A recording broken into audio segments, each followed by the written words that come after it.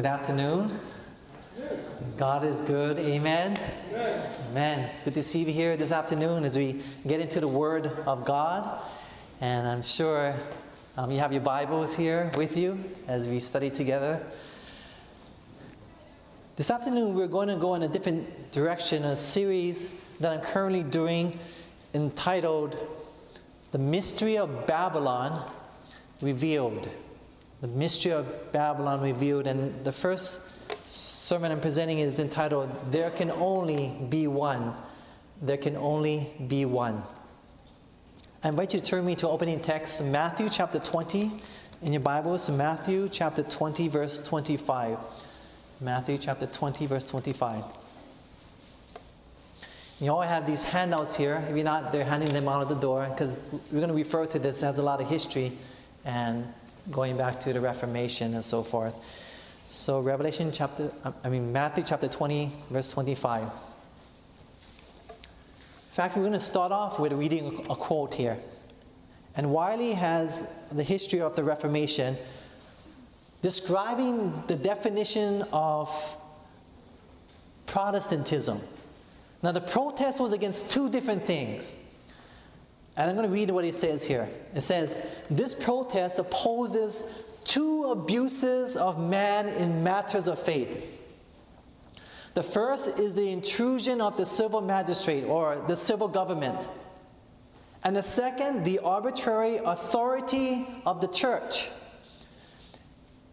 Instead of these abuses, Protestantism sets the power of conscience above the magistrate and the authority of the Word of God above the visible church. In other words, the two abuses of the papacy in the Dark Ages that was protested against from Protestantism is this: the abuse of the government and abuse of the church. Now, every denomination is quick to preach and to point out the abuse of the civil government, right? But when it comes to the abuse of the authority of the abuse of the church, all denominations are quiet on this subject. And the reason why denominations are silent is because each and every church is ready and willing to exercise and enjoy that very abuse. Throughout all of history, you're going to be seeing this, and we're going to look a little bit at this from the Word of God and throughout history. You see, every new Protestant church that began to the Dark Ages, they broke off from the mother church because they themselves felt they're oppressed by the mother church, and the freedom of conscience, they did not have the freedom of conscience that they knew God had given them, the God-given right. So they broke off. But every single church that broke off from the mother church to get away from that abuse developed the same attributes as their mother. Every single one of them. You see, beloved, why is this important? Because how we see, and I'm talking as Seventh-day Adventists here, how we see God's church treat God's people will affect our picture of who we see God to be. Is that not true? If we see a church authority abusing their authority, I mean, how many of you ever been, don't raise your hand, but think about it, how many have you ever heard by authority within a church, a leader in a church, or an elder, or a pastor, or any type of leader within a church? I've been heard or know of someone who's been heard by someone in the church. You don't have to raise your hand. But because that is true, our picture, many people say, I don't want to go to that church because my picture of God has been altered by what they have done. Is that not true? So our movement as a church began because we were to continue and finish the Reformation that began in the Dark Ages and get away from the two abuses. Not only that we preach, yes, we preach the National Sunday Law and what's going to happen to the United States of America, but to get away from the abuse and the authority, abuse of power that even happens within the churches of today. So as we study the authority of the church from the Word of God, may the Holy Spirit help us to see our great need as a church. Let us pray. Father, we humbly ask for your Holy Spirit that you may help us to see what you want us to see this afternoon. And may Jesus be lifted up and glorified. In Jesus' name, amen. Matthew chapter 20, verse 25. How did Jesus say the world was to run their businesses and government? Notice the Bible says in 25. It says, but Jesus called them unto him and said, you know that the princes, now princes is referring to the leaders of the world, the leaders of the Gentiles. Gentiles represent those in the world. The leaders of the world, they exercise dominion over them. So according to the world, the way they run their businesses, the way they run the governments, is that they exercise their dominion over them, and they that are great, those who are in leadership positions, they exercise authority upon them. Now, the definition of authority is the right to command and enforce obedience because of one's office, station, or relation. In other words, they can enforce obedience because of their position. But notice what Jesus says in the next verse. I'm going to read again verse 25 and I'm going to read 26. But Jesus called them unto him and said, you know that the princes of the Gentiles exercise dominion over them, and they that are great exercise authority upon them. But verse 26, but it shall not be so among you. But whosoever will be great among you, let him be your, what is that word? Minister. And whosoever will be chief among you, let him be your what? Servant. In other words, the only position of God's church, the only position of God's people within the church is the position of a servant this morning, beloved. Amen? Not to usurp and exercise the power and authority over one person's conscience and their mind. That was the primary principle of the Great Reformation. In other words, Jesus forbids all Christians the right to command and enforce obedience upon any other person. And you see, beloved, the papacy is the ultimate creation of one person controlling the mind of another person. In the last days, there's going to be a point where they're going to be causing, they're going to be forcing, controlling. The whole point in government, the two governments of God, the governments up there is the government of God and the government of Satan. And Satan's government is based upon force. And there's a Spirit Prophecy quote talks about, there are three things we need to learn. And referring to the Righteousness by Faith message of 1888. She says, we need to understand God's character, His government, and His purposes. God's structure and organization. And I came to this realization that when I was doing evangelism within our churches, and God blessed the churches, and people came in, and great revivals would happen, and we do a lot of week of prayers and great revivals, but every single time that we reach that spiritual high, it always comes down, and then we have to go to our little next spiritual fix to go to another high. And I came to the conclusion that as I studied back what was the Righteousness by Faith message, and I studied the Spirit of Prophecy and the Word of God, and then what the pioneers were saying, I realized that their message was threefold, and it was focused also upon the church structure and the church organization. For the structure and organization, you can either allow the Holy Spirit to come in, or it can hinder the Holy Spirit upon God's people. And if we're just going through a cycle of going to a spiritual fix to the next one, we're just spinning our wheels. And so as a minister, I realized that the way the church is, and it doesn't matter whether you're preaching present truth or you're doing a great evangelistic work, it still comes down to the point, is a structure, an environment that is conducive to spiritual growth, that people will grow spiritually, and man will not get in the way of hindering and stopping the Holy Ghost, beloved. Amen? So God wants His people to be an environment that people will grow spiritually. Amen? Don't raise your hand, but has anyone ever gotten in the way of hindering your spiritual growth, maybe? Some decision made on a church board, or elders' decision, or other people around you who have control, or even your parents or your friends. Have they hindered you in some way? There's a question I'd like to ask ourselves as we go through our study here. Turn with me to Matthew 23, a few chapters later. Matthew chapter 23, verse 8 to 12. Now, what did Jesus say concerning His church and His leadership? Matthew chapter 23, verse 8 to 12. Notice what it says here. But be not called rabbi, for how many does the Bible say? One is your master, even Christ. In other words, there can only be one master, and his name is Jesus Christ here this afternoon. Amen? And what does the Bible say about us? The Bible says, and all of you are what? What does the Bible say? Brethren, brothers and sisters. In other words, all of us are equal in the eyes of God. Amen? We're all on the same level, and that's what the Bible is saying here. We're all equal in the eyes of God.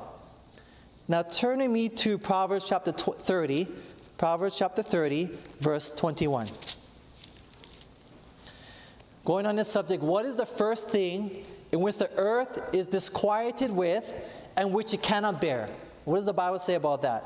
What is that the earth cannot handle, it cannot take to see done? The Bible says in Proverbs chapter 30, verse 21 and 22. The Bible says, for three things the earth is disquieted, it cannot bear. And for four which it cannot bear. And it says here, what is the first thing it mentioned? The Bible says in verse 22, for a servant when he what? Reigneth. We're all equal. We're all on the same level. And it doesn't matter whether you're a church member or whether you're a pastor or you're a conference president. We're all equal. And in fact, the Bible says we're all servants of the Most High Living God. Amen? We're all equal on the same level. And so the Bible says here that the thing that the earth cannot handle is when a servant usurps the position of Christ himself and becomes a master over another servant. It cannot bear. And why is that? Because the history throughout all of ages and the dark ages proves that whenever the church abuses its authority as its leadership and the positions that they use as priests or pastors or whatever you may call it, whenever that has happened, it always has led to the persecution of God's true people, beloved. Amen? So throughout of history, it is proven all the way from back from the New Testament times. And it's a clear record. History has proven true that this is true. The earth cannot bear the blood that has been shed because of the abuse, not only the abuse of the civil government, beloved, which we always focus on, but the abuse of the church upon God's people, chosen people.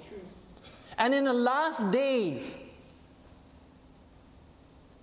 yes, it would be America in prophecy, but pushed and promoted by the Protestant churches in America and pushed and promoted by the papacy overseas. The church is the main instigator of what's going to be going on in the future.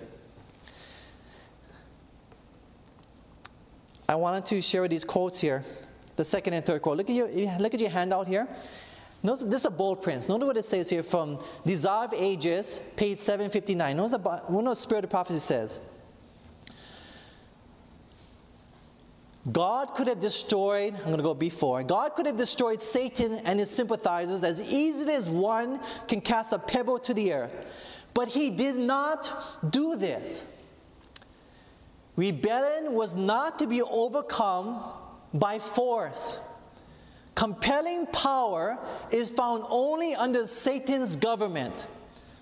The Lord's principles are not of this order. His authority rests upon goodness, mercy, and love, and the presentation of these principles is the means to be used, beloved. Amen? We're not to use force and control and abuse of our authority and power to get people to do what we want them to do. That is not part of God's government. And notice the next quote here. It says here, that the gloomy shadows might be lightened and that the world might be brought back to God, Satan's deceptive power was to be broken. How? It says here, this could not be done by force. The exercise of force is contrary to the principles of God's government. Amen? See, God has a government. And why would people want to be part of a government that they will never be happy in? If the government is based upon force, it reflects on who God is, His picture is. And it reveals that if a God is a force and in control, then that's not the government that I want to be part of. But the spirit of prophecy is clear that this government is not based upon force this afternoon. He desires only the service of love. And love cannot be commanded. It cannot be won by force or authority. Only by love is love awakened. To know God is to love Him this afternoon. Amen? In other words, what is it about Jesus that made Him so attractive that people wanted to follow Him? It is not a government that you feel compelled and forced to do. It's a government that God wins you, and He wins your heart, that you would love Him and then you would serve Him with all of your heart, mind, soul, and strength. That's the kind of God I want to serve. Amen? How many want to serve that God? Let me hear you say amen. Amen? So that's a God that we ought to serve, a God that is filled with compassion and love, that we willingly want to serve Him. And God loves us, so He awakens that love inside of us. And that's why even in God's church, see, the mystery of Babylon revealed is the principles of the papacy. That I believe that we have certain people and a system that has adopted the principles of the control and force of leadership within God's church. That's what I'm talking about this morning. And that is why the elders, the church board, and the pastors, and I'm talking about myself, who are only servants, are not to use the positions to command obedience over the church members, beloved. Amen? And that is why also the church members, church board and elders who are only servants are not to complain about or dictate to the pastor what he should be doing and what he should not do also. Amen?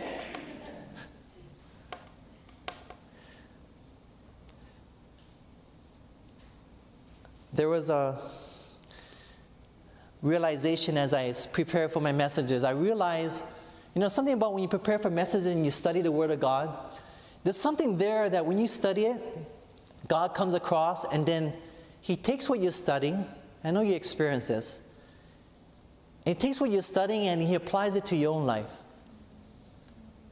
Then you realize that what you were doing in your lifestyle, how you've been living, and also how you've been treating others.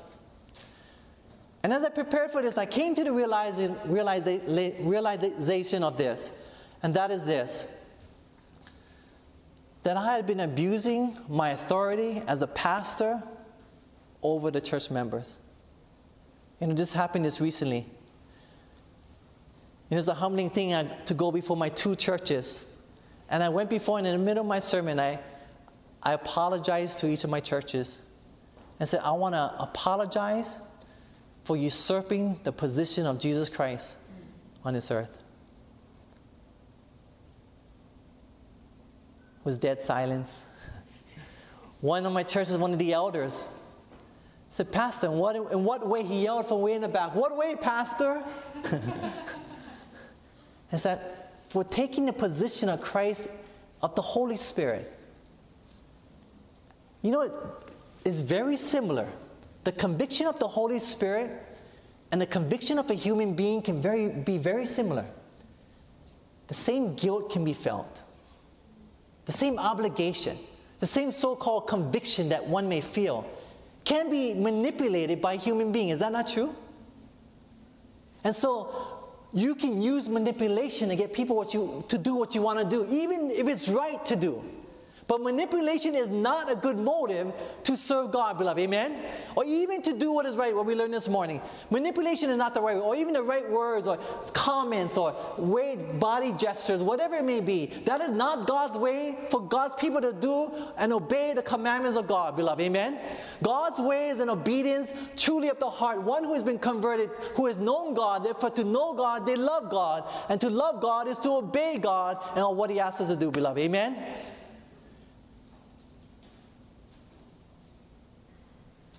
So I humbly realized that I needed to repent before my churches, and I asked them for forgiveness.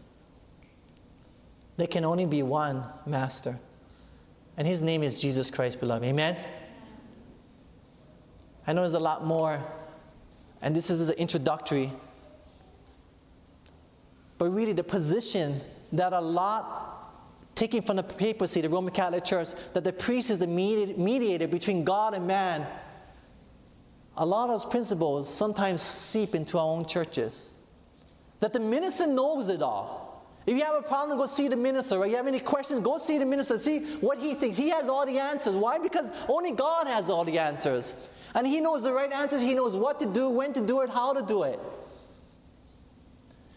My question, have we created our own mini gods within our churches? The motivation for serving God is to love him. No man was to take the mediatorship of Christ upon this earth, but only Jesus Christ between us and God the Father. Amen? Let's go to our next text here in Colossians chapter 1, verse 18. Now, what is Jesus Christ to the church? Colossians chapter 1, verse 18.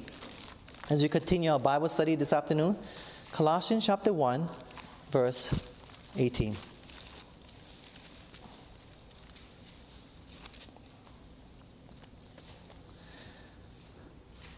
The Bible says, and he, Jesus, is the head of the body, the church, who is the beginning, the firstborn from the dead, that in all things he might have preeminence. Now, where is the seat of all authority, intelligence, and decisions found in yourself or in a body? Where is it found? In the head or in the members of the body? Where is it found? In the head.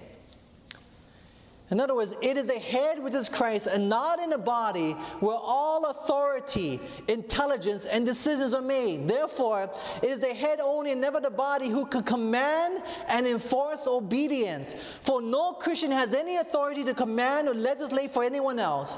In fact, it is dangerous to use the power of intellect, authority, and force, even to overcome what is considered to be evil. Right? Let's look at your quote, this handout here. Let's look at the next quotation on the inside left. Look at the dangers of what control and force and authority can accomplish. And tell me if you've ever seen this before. Whenever the power of intellect, remember that, of authority or of force is employed, and love is not manifestly present, the affections and will of those whom we seek to reach assume a, what is that word? Defensive, repelling position, and their strength of resistance is increased. In other words, whenever we try to use authority, and someone was saying this afternoon, they like to volunteer the information to people, right? You ever done that before? You ever seen the reaction by trying to volunteer information and trying to tell people what they need to do? A lot of times the spirit of prophecy, it comes true that they assume a defensive, repelling position, that they're very defensive, and they close up, that in the future you're going to have a very hard time to reach them in the future, right? That is the spirit of the papacy. The mystery of Babylon, the control of one's mind, one person's mind over another, whether it be a pope or over the people, whether it be the priest over the people, whatever it be, some legislation of the government over the people, whatever it may be, it is the spirit of the papacy. Whether it's in the papacy, whether it's in the United States of America, or whether it's in God's remnant church, it's still the spirit of the papacy, beloved. Amen? And that spirit is not to be found in God's remnant church at all.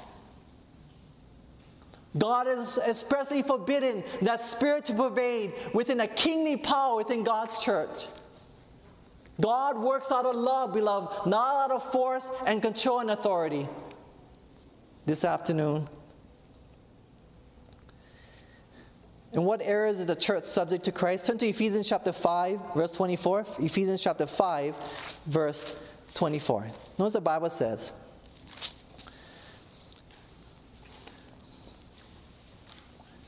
therefore the church is subject unto Christ, so let the wives be to their own husbands in how many things?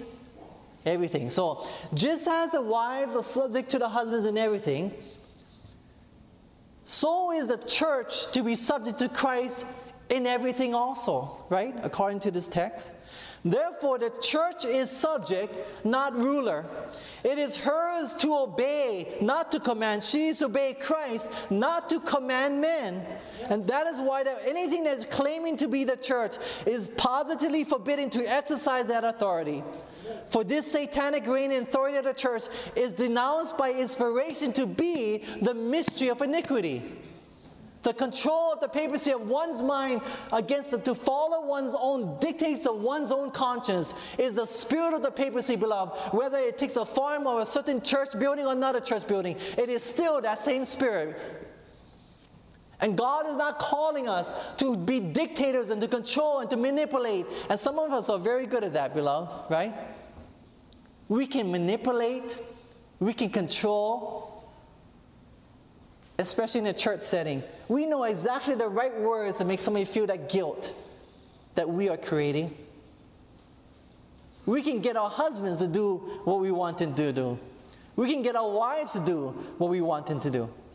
We become so used to using human manipulation and control that we've forgotten about something called the Holy Ghost this afternoon, beloved. Amen?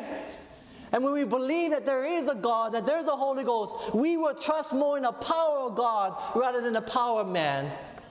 For cursed is the man that trusted in man, but blessed is the man that trusted in the Lord. And beloved, what our churches need more today is an environment where the Holy Spirit is allowed to work freely within God's remnant church. Beloved, God wants to bless His remnant church. I really believe that. And the problem is not God. And beloved, do not blame God this afternoon. God is not to blame for the lack of the presence of the Holy Spirit. There is a famine in the land, and it's not because God is at fault. It's because there's sin in this world, and because you and me are here, and we've chosen not to follow God. So God is calling you and me to obey Him. And we hinder the Holy Spirit. We hinder God from working. Many times God wants to pour out His blessing. God does not say, I'm going to bless this church and I'm going to bless that church. God wants to bless all churches. But the problem is that man gets in the way and we hinder the Holy Spirit by our own decisions. You know how many times I've seen this happen over and over and over again? Holy Spirit's inspiring someone within the church to do a ministry within the church. Somebody said, no, they shouldn't be doing that. That room was never used for that ministry before.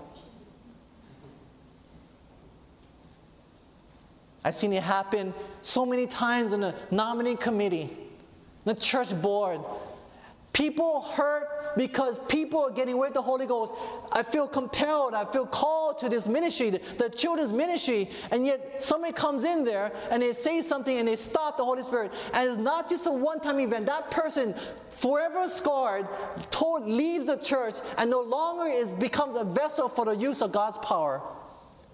And you power that one upon another and another and another. Then you have a whole church system that is controlling and manipulating and not allowing God to work. God wants to bless, but He does not allow because we are the ones at fault, beloved. Amen?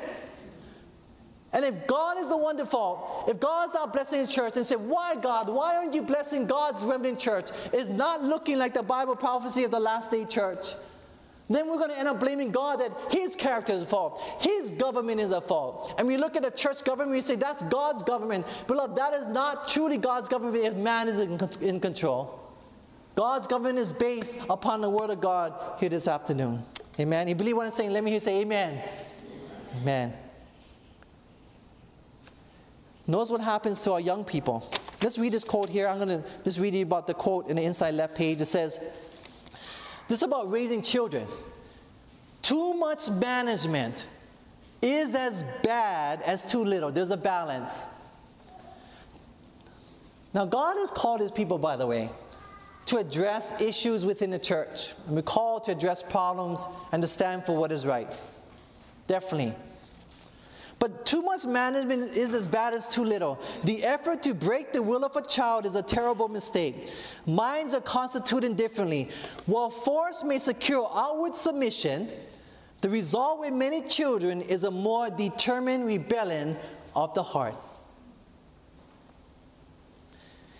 Even should the parent or teacher succeed in gaining the control he seeks, the outcome may be no less harmful to the child. And then going to the next quote, it says, "For the beast, the master is mind, judgment, and will. This method, sometimes employed in the training of children, makes them little more than automations.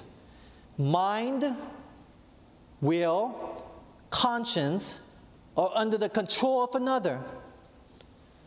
It is not God's purpose that any mind should be thus dominated. Those who weaken or destroy individuality assume a responsibility that can result only in evil. While under authority, the children may appear like well-drilled soldiers. They may look good, they may walk down the aisle, they may look very good on the outside, but when the control ceases, the character will be found to be lack strength and steadfastness. Having never learned to govern himself, the youth recognizes no restraint except the requirements of parents or teacher.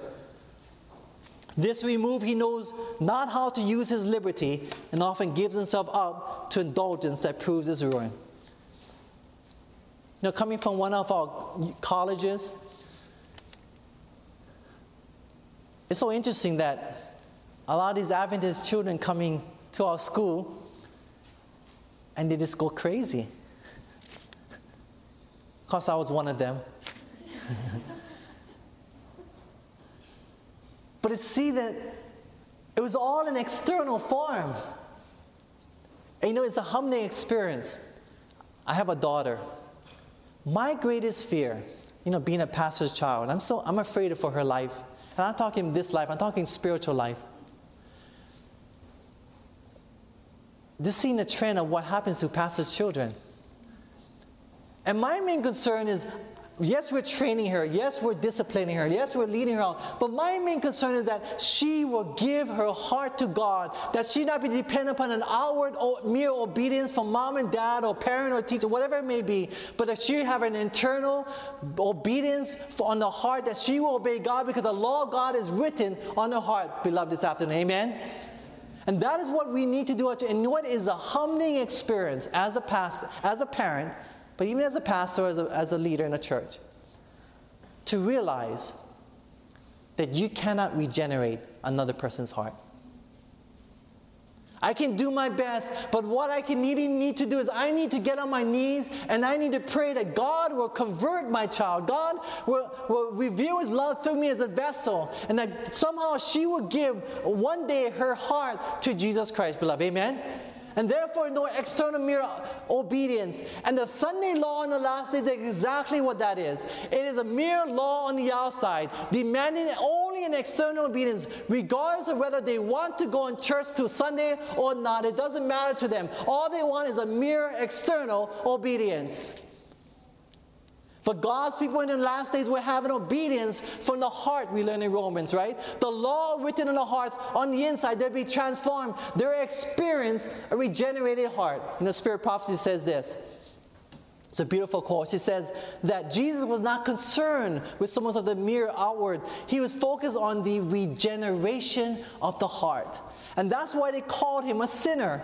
Eating with all these sinners. I'm calling him eating all these sinners and wine bibbers. Because he was focused on the transformation of the heart, rather than the micromanaging of someone's life.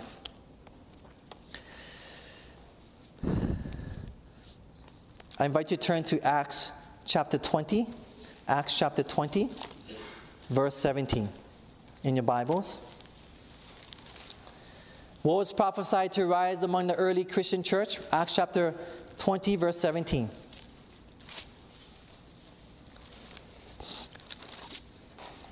Paul is talking to a group of people, and it's going to show in verse 17 who he's talking to. And from Miletus, he sent to Ephesus and called the elders of the church. So he called the leaders of the church. Okay, and what did he say to them? Look at verse 29 and 30. The Bible says, Paul says, "For I know this, that after my departing shall grievous wolves enter in among you, not sparing the flock. And also," talking to the elders, "of your own selves among the leadership shall men arise, speaking perverse things that's not biblical to draw away disciples after themselves, beloved. Amen? So you see that within this church, people are going to rise speaking perverse things to draw people after themselves. See, I don't even know about the early church history, but the same church that Jesus worshiped in, the same church that the apostles worship in, evolved into the Roman Catholic Church. The Roman Catholic Church was not a separate church that here the apostles began the early church and then the Roman Catholic Church was a total separate entity. It evolved from the original apostolic church. And what happened, the prophecy given here by Paul came true, that among the leadership would arise men, among the elders would arise men speaking perverse things to draw people after themselves, claiming themselves that they are God, taking the place of God. And that's exactly what happened in the early church. The elders arose within the church. And as they rose, they all rose to distinction and they started hovering over the churches.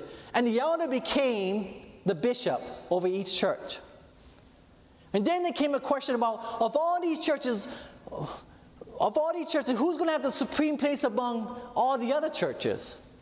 Kind of following how the disciples were fighting about who's going to be number one. And then Rome came along and said, well, of all the churches, we've had 3 apostles visit us at our church. Therefore, we're going to take the priority of all the churches. And that's why to this day, the Pope is called the first bishop of Rome.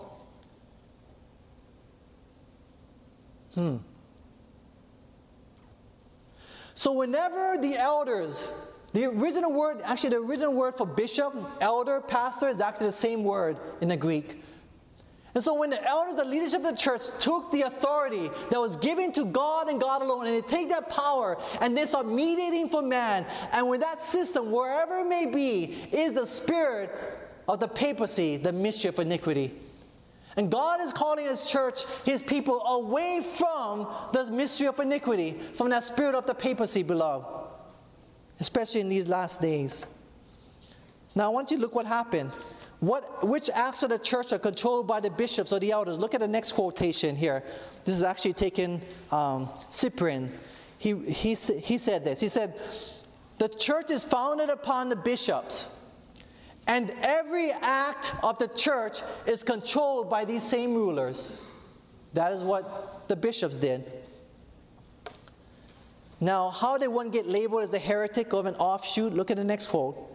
Neither have heresies arisen, nor schisms originated from any other source than this, that God's priests, and might I add, pastors, is not obeyed.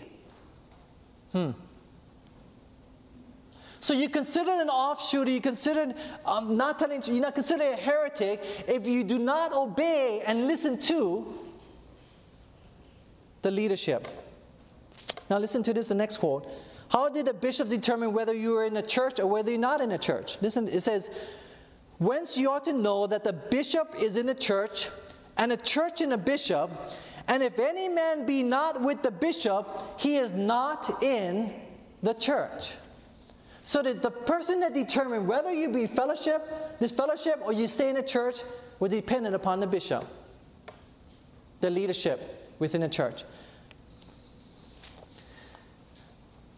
Now, before we become prideful of the speck in another church's eye, let us look at the beam in our own eye this afternoon, beloved. I'm going to share with you in the next quotation here 5 steps of apostasy that was given to us as a church by Loughborough in his book, The Church is Organization, Order, and Discipline. This was a book which our pioneers, those who began this great movement, this was the book they used for church structure and church organization. Notice what it says here, 5 steps to apostasy. Now, first of all, a creed is anything that is man-made, that is written on paper. The first step is this. Forming a creed expressing their faith in man-made phrases instead of adhering to the Word of God, Word of the Lord. Now, let me just share with you the balance of that. They're allowed to state our fundamental beliefs on paper to distinguish us from other churches. But they said, but knowing, they were scared for the future, that the future generations will forget the danger of having a man-made creed and using that rather than the Word of God. So notice what they did. So the next step, you form a creed. The next is making that man-made creed a test of fellowship and denouncing all as heretics who would not assent to the exact wording of their creeds. Exact wording. Next step, making a creed a rule by which all heretics must be tried. Many were thus declared sinners whose fate was more in harmony with the direct statements of the Bible than that of those who decreed against them. Right? History has proven that to be true. 4, constituting themselves a tribunal for the trial of heretics and excluding from their fellowship all who would not assent to their creeds. Not content to debar such from church privileges in this world, they declare them subjects for the lake of fire. They disfellowship those who would not follow the exact wordings of the creed that man had created rather than the Word of God. The papacy did this, and we're getting away from that. That's the whole point our movement became to existence. We believe in the Bible, to get away from human wordings, exact wordings of creeds. And 5, the last step of apostasy, which will happen in the last days, by the way, once again. Having thus kindled a hatred in their own hearts against all who did not conform to their creeds, they next invoked and obtained the aid of the civil power to torture and kill with sword, with hunger, with flame, and with beasts of the earth, those whom they declared unfit to remain in the world. And beloved, today, have we placed our documents of faith, and there are good things in there, but have we placed the documents of faith, such as the 28 fundamental beliefs, the church manual, even certain church leaders within the church on the doctrinal positions, have we placed all of these above the Word of God today is my question. You know how many times I've heard in board meetings or with church members, it said that we should do this because the church manual said so. And beloved, you know what? I've read the church manual from cover to cover. At times I said, I've read the manual, I've never seen it in there. But they're quoted believing that it is in there. And the final authority rests with the church manual.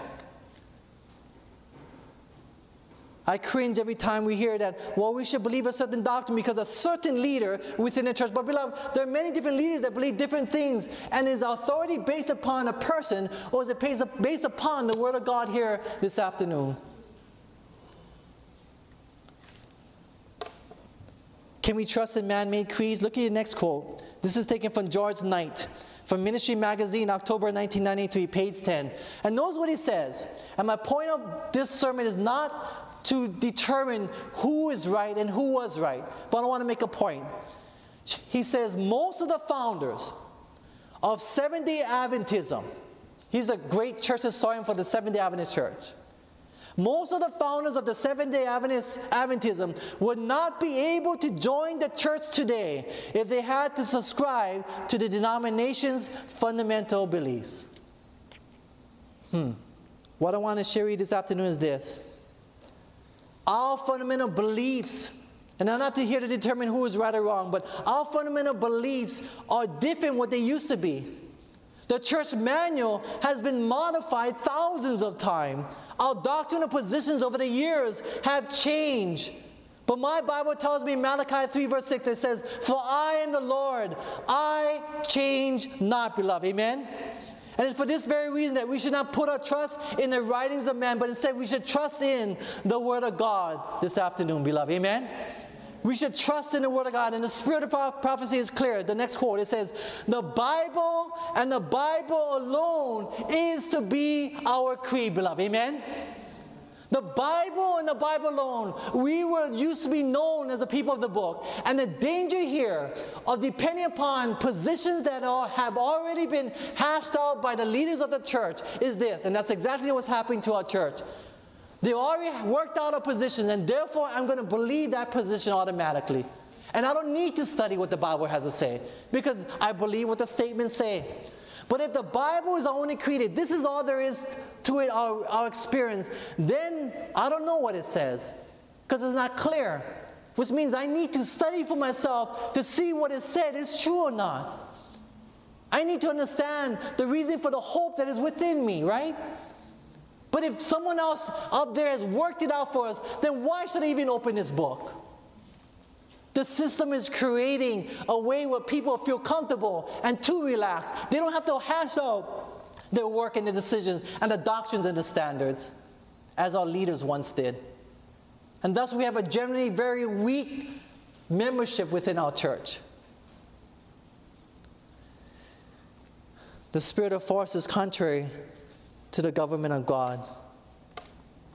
And you know, within every single one of us, there is a spirit of force and control and abuse of authority. In my life, because of my past, my relationships before my wife I currently married to came along was based upon the very worldly mentality of getting the other person to do what you want them to do. Human manipulation, selfishness, trying to get what you want out of your marriage or your relationship or whatever it may be. And it's so much a relation where you're trying to get as much as out of that relationship, and your girlfriend or boyfriend is trying to get as much out of that relationship, or wife or husband. And this is a pulling down of that relationship.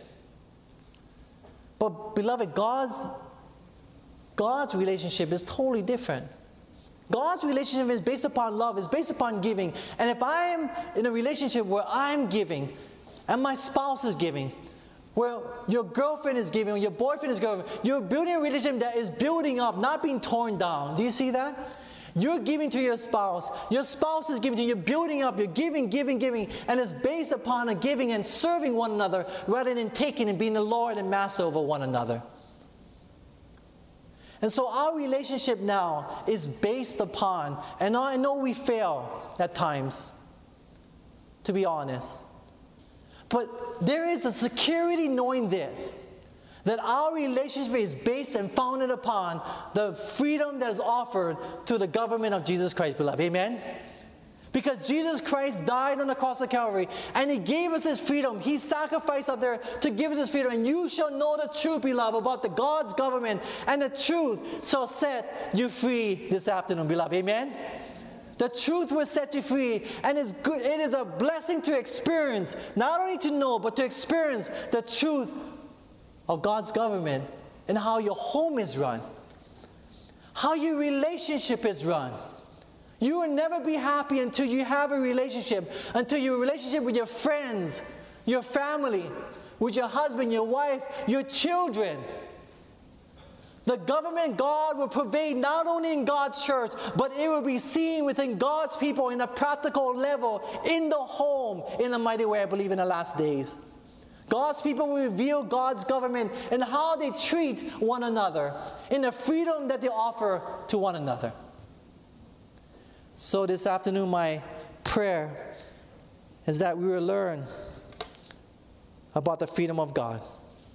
For when we look into the cross, we see a God who suffered in letting His Son die for us, but yet He grants us the freedom to reject Him. On the cross, we see a God who died to set us free, but then we see one who gives us liberty to choose to stay in bondage. When we look at the cross, we see a picture of who God really is, and yet He grants us the choice to believe Satan's lies about Him. That is the God we serve, is the God of freedom. He offers you and me the choice to choose whom you will serve this day. That is the God of freedom that I serve. How about you? And so this afternoon, I make appeal to you. How many want not only to experience it, but you want to give this freedom to those who are near you? if that's your desire, then would you say amen with me? Amen? Amen. Let us pray. Father, we thank you for your blessings and mercy, and may you reveal to us in a clear way your freedom you offer in Jesus Christ. We thank you in the precious name of Jesus. Amen.